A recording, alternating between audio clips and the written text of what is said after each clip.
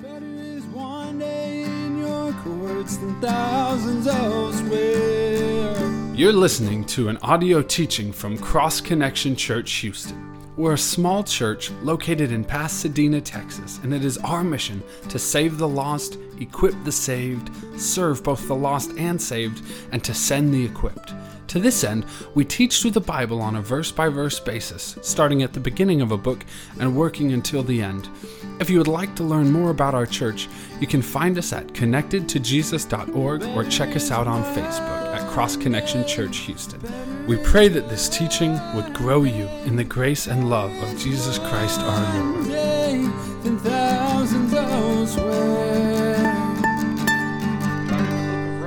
And I shared with you that the book of Romans is going to deal with 5 major themes. And the first theme that we're going to be looking at is dealing with sin. In this section, Paul is really placing all of humanity on trial. God is the judge. We are the ones who are accused. And Paul's going to reveal to us that we are guilty of sin. And not only are we guilty, but we also are now going to suffer the judgment of God. And so what Paul shares in this section on sin is very important to understand, and there's 2 main reasons for that.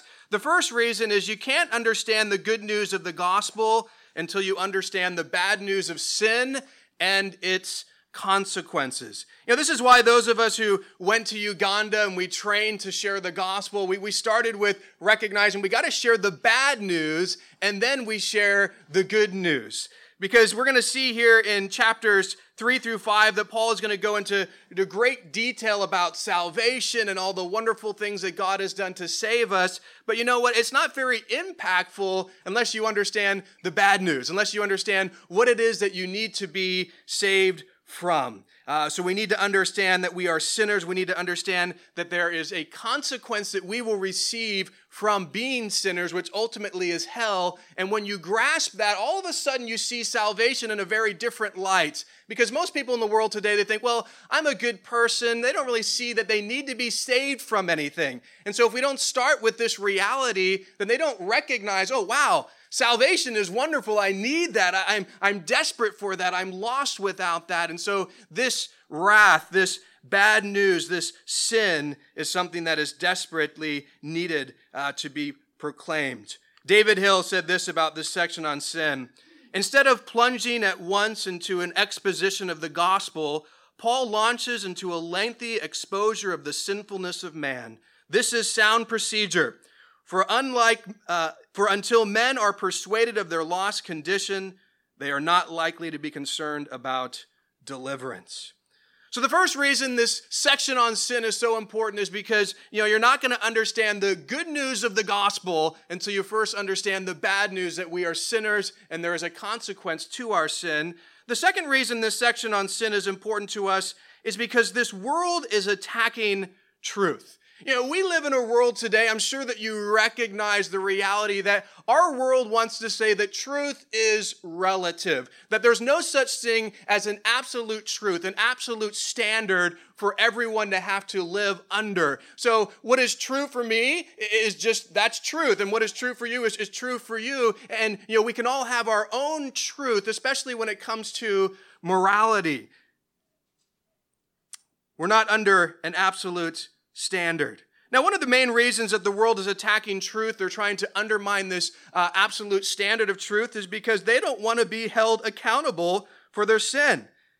They don't want to have someone who is going to judge them. They don't want to be held accountable to a God who establishes a standard for all mankind to be judged under. So when the world says, something's not a sin, then what they're doing is they're saying, hey, this isn't a sin when God's word says it is, so they're attacking the truth of sin. When the world says, oh, there's no consequences to sin, they're attacking the truth of God's word that says, actually, there are consequences. So the second reason why this section on sin is so important to understand is because our world is attacking the truth of sin. It's attacking the truth of the fact that there are consequences to sin, and we need to know the truth so that we don't fall for these lies.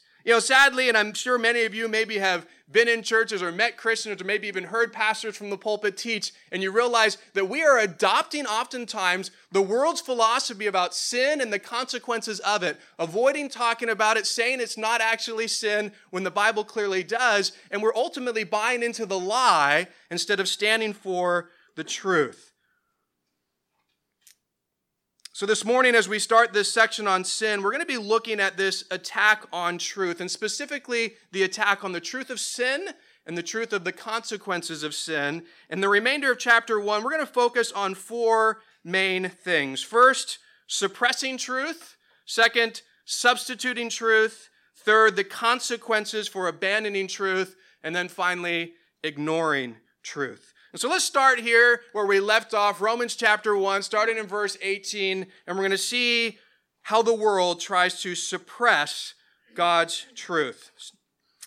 For the wrath of God is revealed from heaven against all ungodliness and unrighteousness of men who suppress the truth in unrighteousness. Paul starts off here after his introduction, gets straight into sin, and notice the first thing that he brings up is the wrath of God that is revealed from heaven. Now notice that when Paul is speaking about the wrath of God, he uses the present tense. It is happening now. I think so often we think of the wrath of God, we think of the future. Well, yes, there is a future wrath that is going to be horrible, which is hell, but there's also a present wrath of God. And Paul's going to share some of how God's wrath is being poured out presently on those who are sinful in the world today. Now, when we hear this word wrath, so often it's hard for us to associate this word with God, because as we see wrath, we kind of see it only in a sinful way. And it's interesting that in the Greek language, there are 2 words that you could translate wrath, and it's important to note which one Paul uses in connection with God, because there's another word that the Bible always connects with you and I. The first word that is in Greek that you could translate wrath is thumos. It means a passionate outburst of anger and uncontrollable rage. When the Bible speaks of, you and I and our wrath, it uses this Greek word because that's what we are. We have this outburst of anger, this uncontrollable rage, which is sinful. And so when wrath is connected to people, they use this word. But it's interesting, Paul did not use this word thumos. He uses the other Greek word that can be translated wrath, which is org. Now, Charles Mogul, who's a Greek scholar, he says this about this Greek word org. Org is not the momentary, emotional, and often uncontrolled anger to which human beings are prone. Instead, it's God's settled indignation and controlled, passionate, hostile feeling towards sin in all its various manifestations.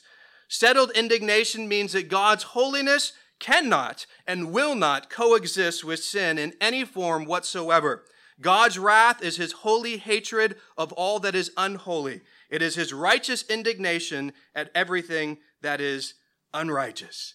So understand that God's wrath and our wrath is very different. God's wrath is connected to his holiness. It's connected to who he is as his righteous God. It has no connection to sin because he is sinless. Our wrath, on the other hand, is completely connected to sin. It's not connected to holiness. It's not connected to righteousness. We do it because of our sinful behavior. So Paul makes very clear that the wrath of God is upon mankind. Well, why? Why is God's wrath upon mankind? The rest of this chapter is going to reveal that. But in this verse, he gives us 3 reasons to start with.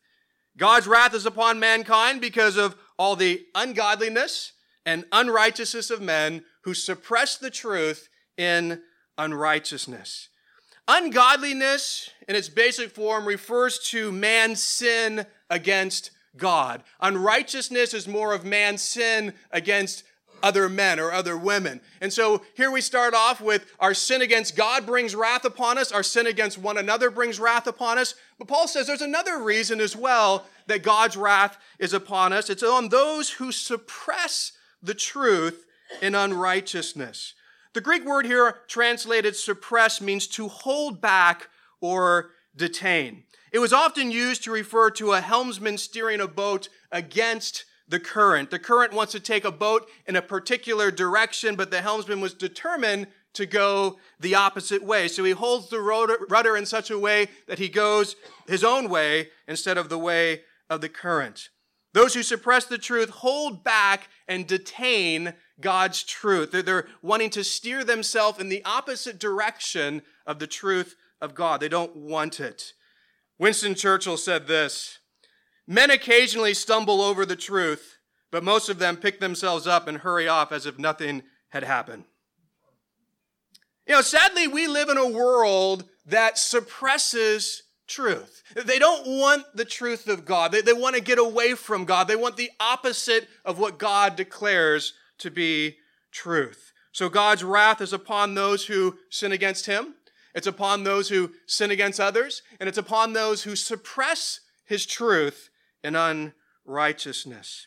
Now, Paul, he wants us to understand the wrath of God because this is one of the main things, one of the main truths that is attacked. Oh, no, you're not going to suffer any wrath from God. You can live the way you want. You can do whatever you want, whatever lifestyle you choose. It's fine. There will be no wrath connected to the way in which you live.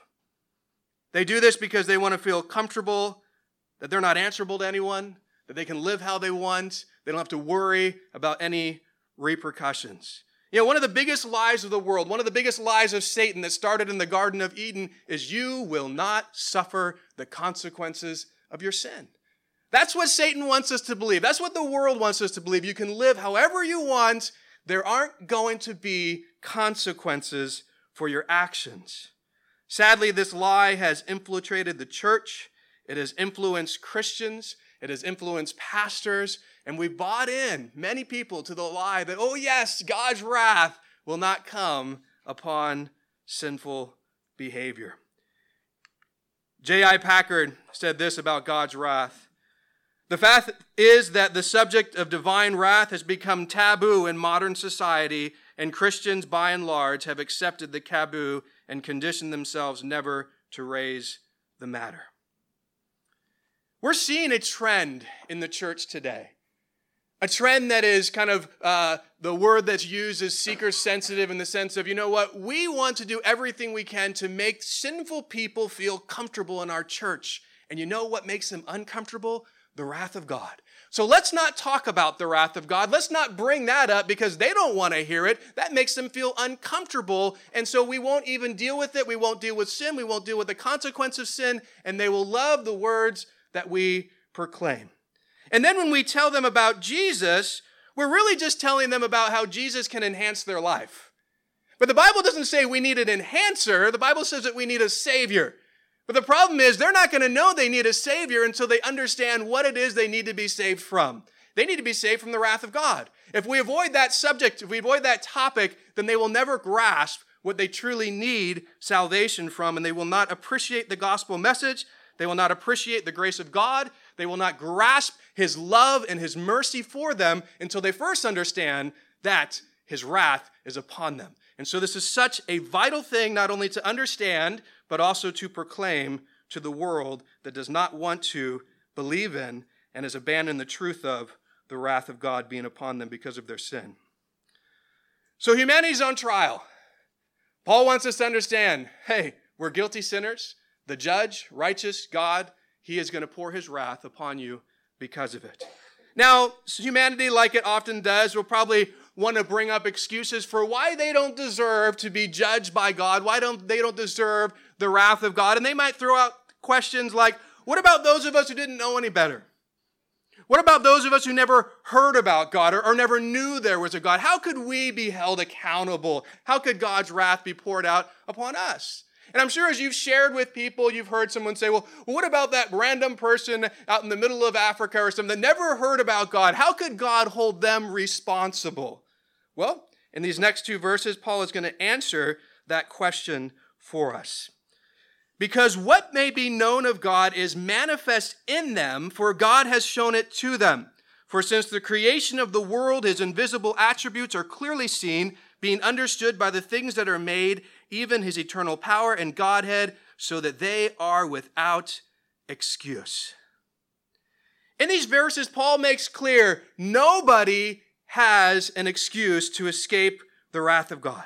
Nobody has an excuse. Why? Because it's clear that God has manifested himself to us. He's revealed himself to us. Well, how did God reveal himself? Since the creation of the world, his invisible attributes are clearly seen, being understood by the things that are made, even his eternal power and Godhead. Paul wants to say, hey, we all know or should know there's a God. He's revealed himself through what? Through his creation. His creation has revealed his eternal power, his Godhead, his invisible attributes. It's seen in what he has made, in this creation that all of us see and live in every day. And so nobody has an excuse for rejecting the reality that there is a God, because God has revealed himself through creation. Charles Hodge says this: all creation is an outstretched finger pointing to God. You know, something important for us to understand is that God has revealed himself to mankind in two different ways. Bible scholars refer to it like this: the general revelation of God and the special revelation of God. What Paul is speaking about here is the general revelation of God, how God has generally revealed that he exists through creation. God's creation reveals that there is a creator, that there is a designer. For any of you who have been to an art gallery or have seen a famous piece of art, let's say something like the Mona Lisa, you go in and as you look at this piece of art, you now have a general revelation. That piece of art reveals to you something. There's an artist. Somebody created that. Somebody took the time to paint that. Somebody did that. You see generally, because of that piece of art, that there is a artist, there is a creator, there is a designer. But as you look at that piece of art, you do not have a special revelation. You don't know who the artist is. You don't know anything about that art just by looking at it. So if you needed to get special revelation, then you would have to meet Leonardo da Vinci. You would have to read a biography about him if you wanted to know about the artist. Well, the same is true with the revelation of God. Creation, which is far more detailed and far more fascinating than, Mona Lisa's artwork. It's a wonderful thing that we see in creation where we recognize that God has shown that he is the creator through his creation. Psalm 19, 1 and 2. The heavens declare the glory of God, and the firmament show his handiwork. Day unto day utters speech, and night unto night reveals knowledge. The psalmist is saying, hey, God's creation just cries out. It reveals to us that there is a creator. You can't deny that. His handiwork is shown for all to see. I mean, we could pick so many different things, but let's just pick the human body, the thing that we look in the mirror every day. I mean, when you look at the detail, when you look at the intricacy, to buy into a lie that says we somehow evolved, when you look at what we are, you just come to the conclusion we were designed. Someone created us specifically the way that we are. Our bodies are made up of trillions of amazing complex cells that each perform their own complex function. Let's just consider the cells in your eye for a moment. How is it possible that you can look around this morning, that you can read your Bible, that you can look at me? Inside your eyeball, there are 120 million cells called rods and 6 million cells called cones. As light enters the eye, the lens refracts an upside-down image upon the cones and rods. These images, they translate into little electronic messages that travel along some 500,000 neurons, and they go to your brain. Your brain then assembles millions of simultaneously bits of data, merges them together to create one three-dimensional image. Then your brain flips it over, and that's how you see. And it happens pretty much instantaneously. That's how you and I have sight. Once again, it just reveals the design. This isn't something that just randomly happened. God specifically put all of this together so it would work just the way he designed it to. So creation reveals to us there's a God, a creator. It's the general revelation that God exists. But creation doesn't reveal who God is. It doesn't reveal what he's like. It doesn't reveal his plan for you. It doesn't reveal what he's done for us. In order to get that information, you need special revelation. And special revelation comes through the Word of God and the Son of God. Here's what Paul wants us to understand. Since God has revealed himself generally through creation, no one can claim there's no God. No one's going to stand before God on the day of judgment and say, you can't pour your wrath on me. I didn't know. Yeah, you did. My creation showed who I was. My creation revealed that I exist. You just wanted to suppress that and deny that. You do not have an excuse. Ronald Reagan says something about those who don't believe in God. Sometimes when I'm faced with an unbelieving atheist, I am tempted to invite him to the greatest gourmet dinner that one could ever serve. And when we've finished eating that magnificent dinner, to ask him if he believes there's a cook. Ronald Reagan understood, you know what, if there's a wonderful cooked meal, what does that reveal? Someone cooked it. There is a cook in the kitchen making that. It didn't just randomly come together and all of it just miraculously appear on the table. But that is what those who are atheists ultimately want to buy into, that we're just all random accidents over billions of years of evolution, and here we are. No, God, through his creation, has revealed there is a creator, there is a designer. Now, here's why this is so important. We have general revelation, we have special revelation, but I want you to understand something that we need to keep in mind. When you reject the general revelation of God, you're not going to seek out special revelation. When you reject there is a God, you reject there is a creator, you reject there is a designer, why are you going to seek out that which you don't believe exists? Why are you going to want to learn more about that which you don't think is actually real? So those who reject general revelation will never seek to find the most important thing of all, the special revelation of who God is, what he's done for us, how he saved us from our sin. They're not going to look into that because they don't believe that he exists. And this is why the theory of evolution, the lie of evolution, will I say, is so dangerous, because ultimately at its core, it is denying the general revelation of God, which is keeping people from ever wanting to seek out the special revelation of God. If the world can convince you God does not exist, then you will never seek him. You will never seek to find out who he is. You will never seek to find out what he has done for you. You see, this world is not just attacking the truth of God's wrath, they are attacking the truth of God's existence as a whole. And Paul wants us to understand those who suppress the truth of God's wrath, those who suppress the truth of God's existence, they are without excuse. God has revealed enough of himself through his general revelation to condemn you, but you know what? He's also revealed enough of himself through his special revelation to save you. But if you reject the first, you'll never find the second. And this is why this is so important, that we don't just think, who cares if the world rejects and lies and says all these things. Well, it has a huge implication on the gospel and on people coming to know Jesus Christ. So the first thing that Paul reveals to us concerning this attack on truth is how this world suppresses God's truth. Now we're going to see Paul share with us how the world doesn't just suppress it, they substitute it for something far worse. Verse 21. Because although they knew God, they did not glorify him as God, nor were thankful, but became futile in their thoughts, and their foolish hearts were darkened. Professing to be wise, they became fools and changed the glory of the incorruptible God into an image made like corruptible man and birds and four-footed animals and creeping things. Paul starts off revealing that the problem is not that they did not know God. Actually, the problem is that they do know God, and it's what they do with that knowledge. That is the issue. They know God. They know that because Paul just said, hey, creation reveals he exists. So what do they do with that knowledge? Well, Paul reveals something that they do here. They refuse to glorify him as God. They refuse to be thankful to him for creating them, and it leads to something. They became futile in their thoughts, their foolish hearts were darkened, professing to be wise, they became fools and changed the glory of the incorruptible God into an image made like corruptible man and birds and four-footed animals and creepy things. Our rejection of God's general revelation does not make us smarter, it does not make us wiser, it makes us foolish.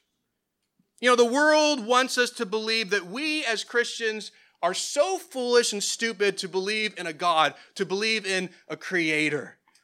But that is a lie that goes completely against what the Bible says. The one who is truly foolish is not the one who believes in God's word, not the one who believes in God's existence. It's the one who rejects it. Psalm 14:1 tells us this: the fool has said in his heart, there is no God. That's the one who's truly foolish, according to the one who knows all, according to the one who has inspired Scripture. He says the real fool is not the one who denies God. The real fool is the one who denies God, not the one who accepts God. Now, after they became fools for rejecting God, notice what Paul tells us in verse 23. They changed the glory of the incorruptible God into an image made like corruptible man and birds and four-footed animals and creeping things. Notice what's taking place here. They are trading, they are exchanging the truth of God and changing it for a God that they create. You know, the Greek word here translated change means to exchange, to substitute one thing for another. So they're substituting the truth of God for a God that they have personally created. Instead of worshiping the true God, they're worshiping the God of their own creation. You know, I think it's important for us to recognize God created us as beings of worship. He created us to worship. The reality is, we're going to worship something. Just what is it? And you look in our world today, everybody's worshiping something. The sad reality is most of them aren't worshiping the something that they should, which is God. So we're created to worship. We should be worshiping the only one who deserves it, which is God. But people will worship all sorts of different things, from money to themselves to other people, whatever it may be. And what Paul is bringing up here is there are those who have traded the truth of who God is, the one who deserves worship, and instead they make for themselves their own God, and then they worship that. And I want you to think about the foolishness of worshiping the God that you have created yourself and actually saying, what I just created is now God. We see this throughout the scriptures. We see this throughout the Old Testament and the nation of Israel. In Exodus chapter 32, Moses goes up on Mount Sinai, and don't forget that God has just delivered the nation of Israel from Egypt. He has just done miraculous plagues. He's done all these things. He parts the Red Sea. He's shown his power. Moses is gone for a few days, and the nation of Israel thinks, he's not coming back. And so they come to Aaron, and they say, Aaron, we need you to make us a god. And Aaron, the great high priest that follows God, does something really stupid, and it says, okay, give me all your gold jewelry. And so they bring all this gold jewelry, and he makes a golden calf. And I want you to note what they say. Here's this golden calf that they just make, and notice their response to it. Exodus 32, verse 4. Then they said, this is your God, O Israel, that brought you out of the land of Egypt. I mean, how stupid is that? It was just made, and now we're going to claim this is the thing we just made, brought us out of Egypt, brought the plagues, opened up the Red Sea. Yes, this did it for us. I mean, the foolishness of that statement, we just created this lump of gold, and now we're going to worship it as the God who's delivered us. They took the truth of God and who he really is and substituted it for their golden calf that they had made. This is something that our world is doing so often. Every day, people are substituting the truth of who God is, the one that deserves worship, for the God that they have made, for the God that they want to worship. Their God might not be a golden calf, but for many it's gold, money, power, riches, people, themselves. Anything they substitute and worship instead of the true God. Substituting the truth of God for something that we create is really one of the most foolish things that we can do. And Paul wants us to understand the wrath of God is upon us for doing that.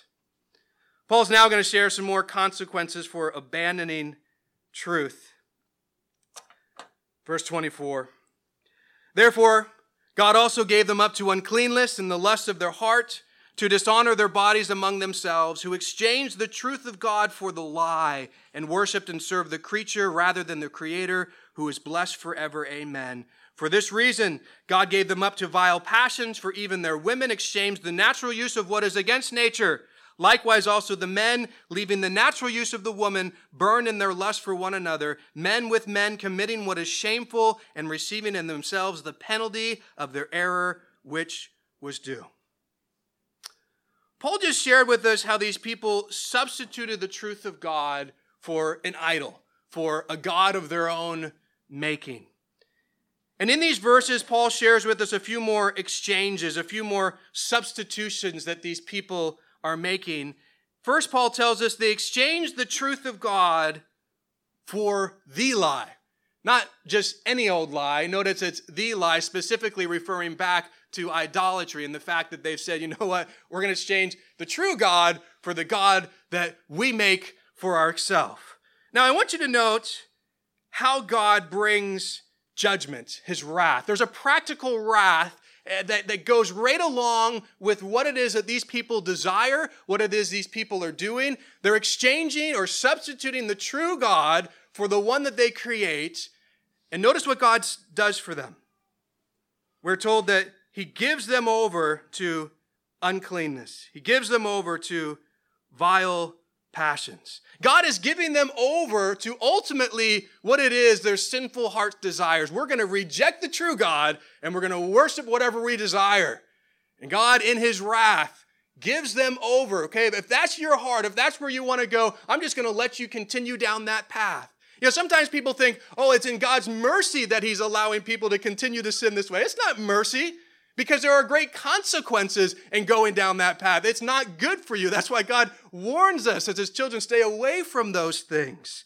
God gives them over to uncleanness, to vile passions. And notice that the exchanges continue. First, the exchange of God, who he is and his truth, with now this exchange for a false God, but the exchanges go on. Women exchange the natural use of men for what is against nature, having sex with other women. Men exchanged the natural use of women and burned in lust for one another and committed what is shameful, having sex with other men. I think it's important to note that once you exchange the truth of God for a false God, you start to live against nature. You start to live against the way in which God designed things to work. Once you deny him, the next step is, I will not live the way in which he designed for me to live. When people forsake the author of nature, they will inevitably forsake the order of nature. Warren Wiersbe says this about the connection from idolatry to immorality. From idolatry to immorality is just one short step. If man is his own God, then he can do whatever he pleases and fulfill his desires without fear of judgment. We reach the climax of man's battle with God's truth when man exchanges the truth of God for the lie and abandons truth completely. The lie is that man is his own God and he should worship and serve himself and not the Creator. It was the lie Satan used in the Garden of Eden, in the garden to lead Eve into sin. You shall be as God. It is important for us to note the Bible very clearly says homosexuality or the lesbian lifestyle is sinful. And I note that because our culture, one of the things that they're trying desperately to attack is that truth. They do not want us as Christians to believe that, to accept that. No, this is just an alternative lifestyle. There's nothing wrong with it. It's okay. We need just to accept it. But not just those, pretty much any type of, different sexual thing that we want to categorize. It's all good. It's all okay. That's what our culture is wanting us to believe. But that is not what the Bible teaches. The Bible's very clear here. This is a sin. It goes against the natural order which God has designed. Fornication's a sin. Adultery is a sin. Why? It goes against the natural order. What is God's natural order? One man, one woman in a committed marriage relationship. Any other sexual activity outside of that is against the natural order which God has designed. And this goes to even another extreme, and Paul is bringing that out.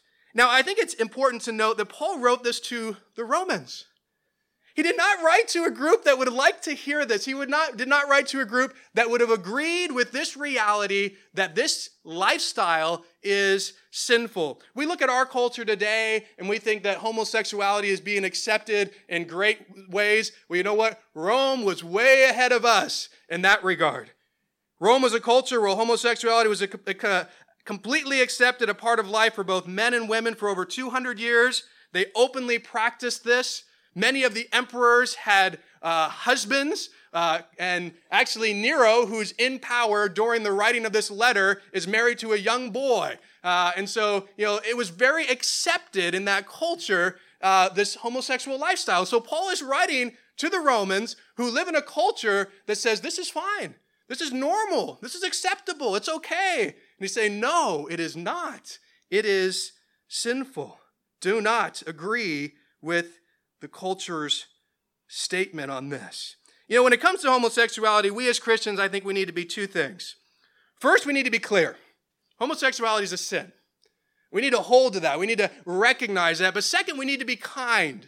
Jesus loves those who are in that sin. Jesus gave his life for those who are in that sin.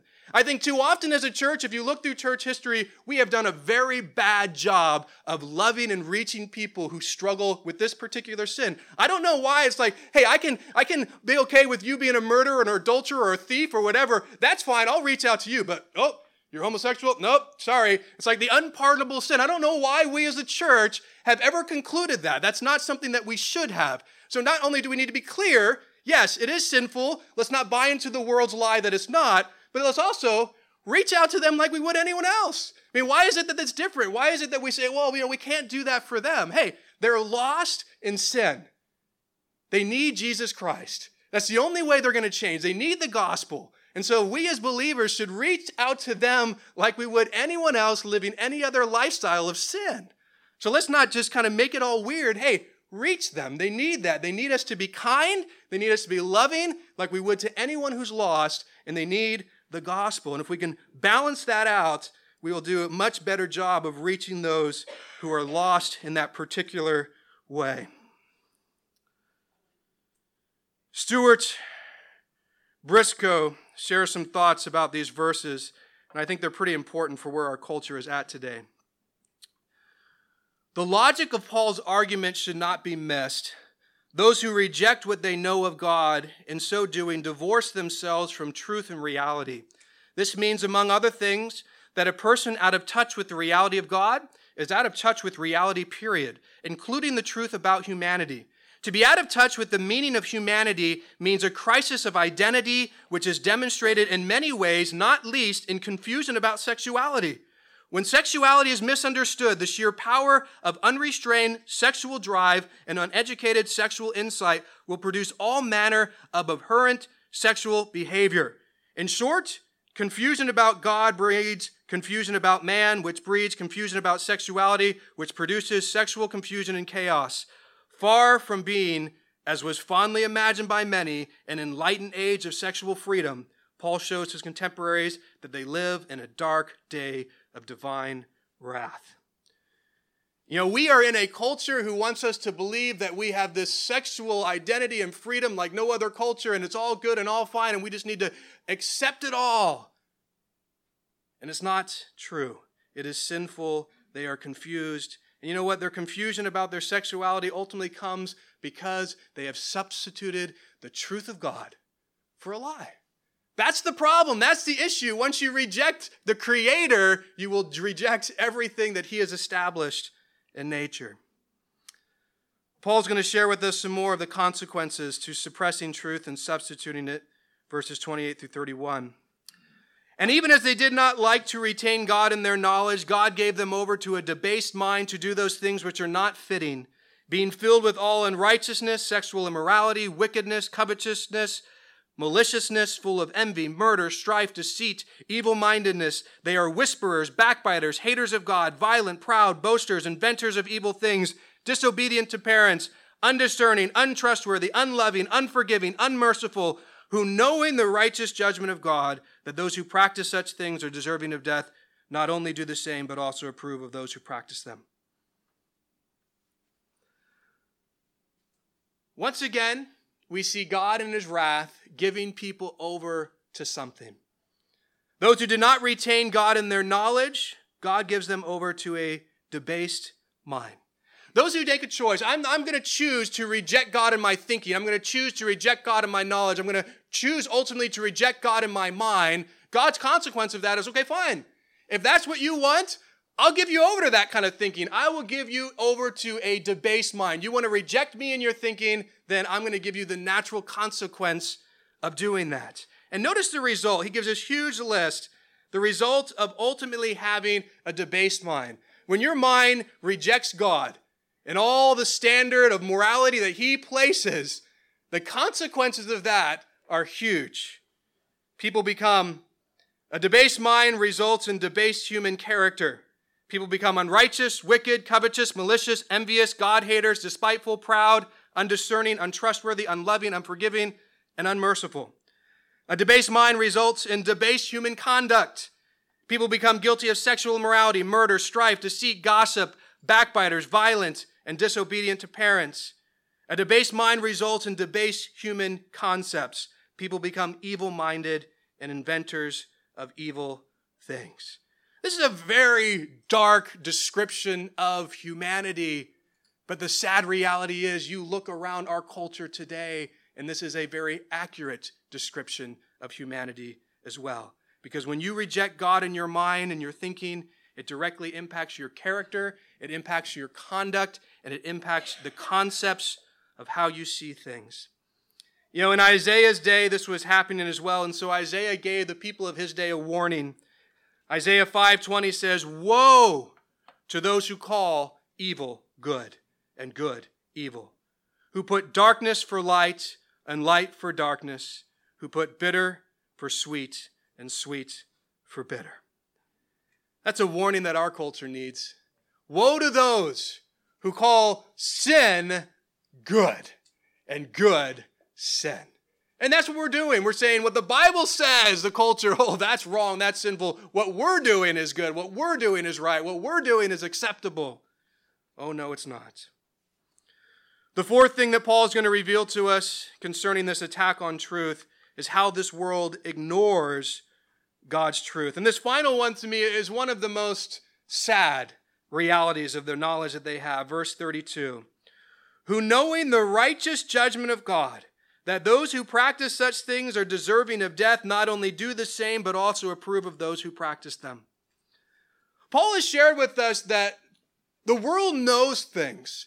It's what they do with that knowledge that is problematic. They know that there is a God because of creation, but they suppress that truth. That's the problem. He also shared that this world knows that there's a God, but they substitute it. The God that they know that they should worship, they substitute it for their own God they choose to worship. There's a knowledge of God.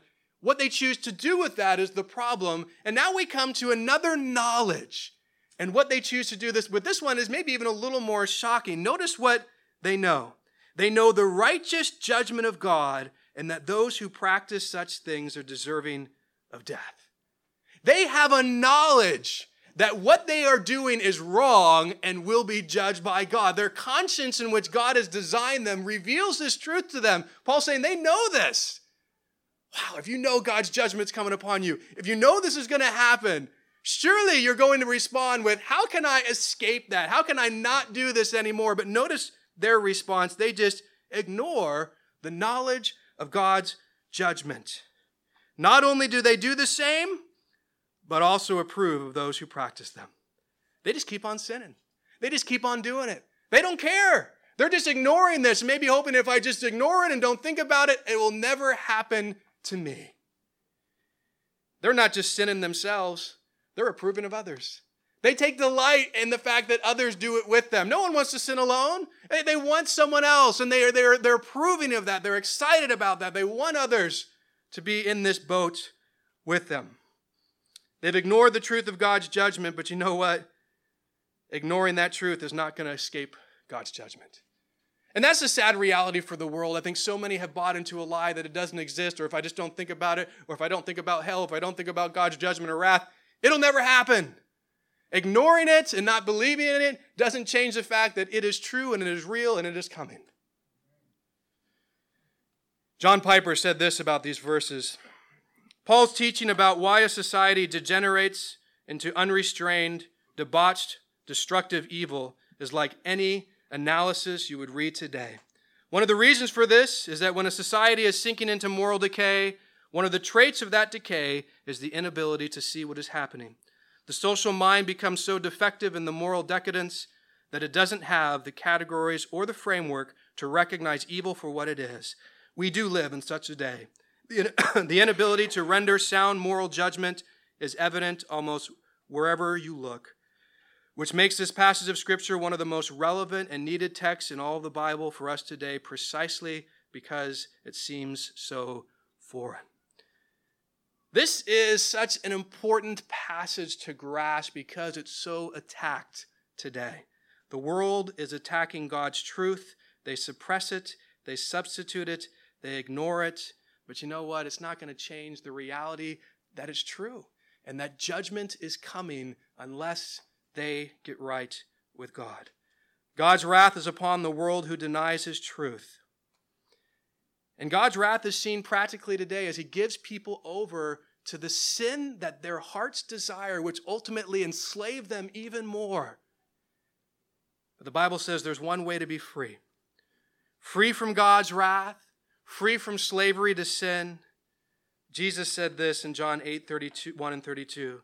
Then Jesus said to those Jews who believed in him, "If you abide in my word, you are my disciples indeed, and you shall know the truth, and the truth shall make you free." The truth of God's word, the truth of who Jesus is, the truth of what he has done for us on the cross, those are the truths that bring freedom. Freedom from a life of slavery to sin. There's no other way to gain that freedom. It's only through acceptance of who Jesus is and what he's done. The lies of the world will keep you in bondage to sin, but the truth of the gospel, the truth of Jesus, the truth of God's word is what brings you and I freedom. You know, this world believes in lies. They desperately need the truth of the gospel. But you know what? Too many of us as Christians, we might accept the gospel, but oftentimes we reject some of the truths in God's word. We need to make sure that as we live the Christian life, that we are holding to those truths, that we believe those truths, that we're free to live the life that God truly desires us to live. The gospel, it needs to start with the bad news as we proclaim to this world what it is, where they're at. They need to know God's wrath upon them. They need to know they're sinners. They need to know there's a consequence of sin, not only now, but for the eternal future in hell. And then they need to hear the good news.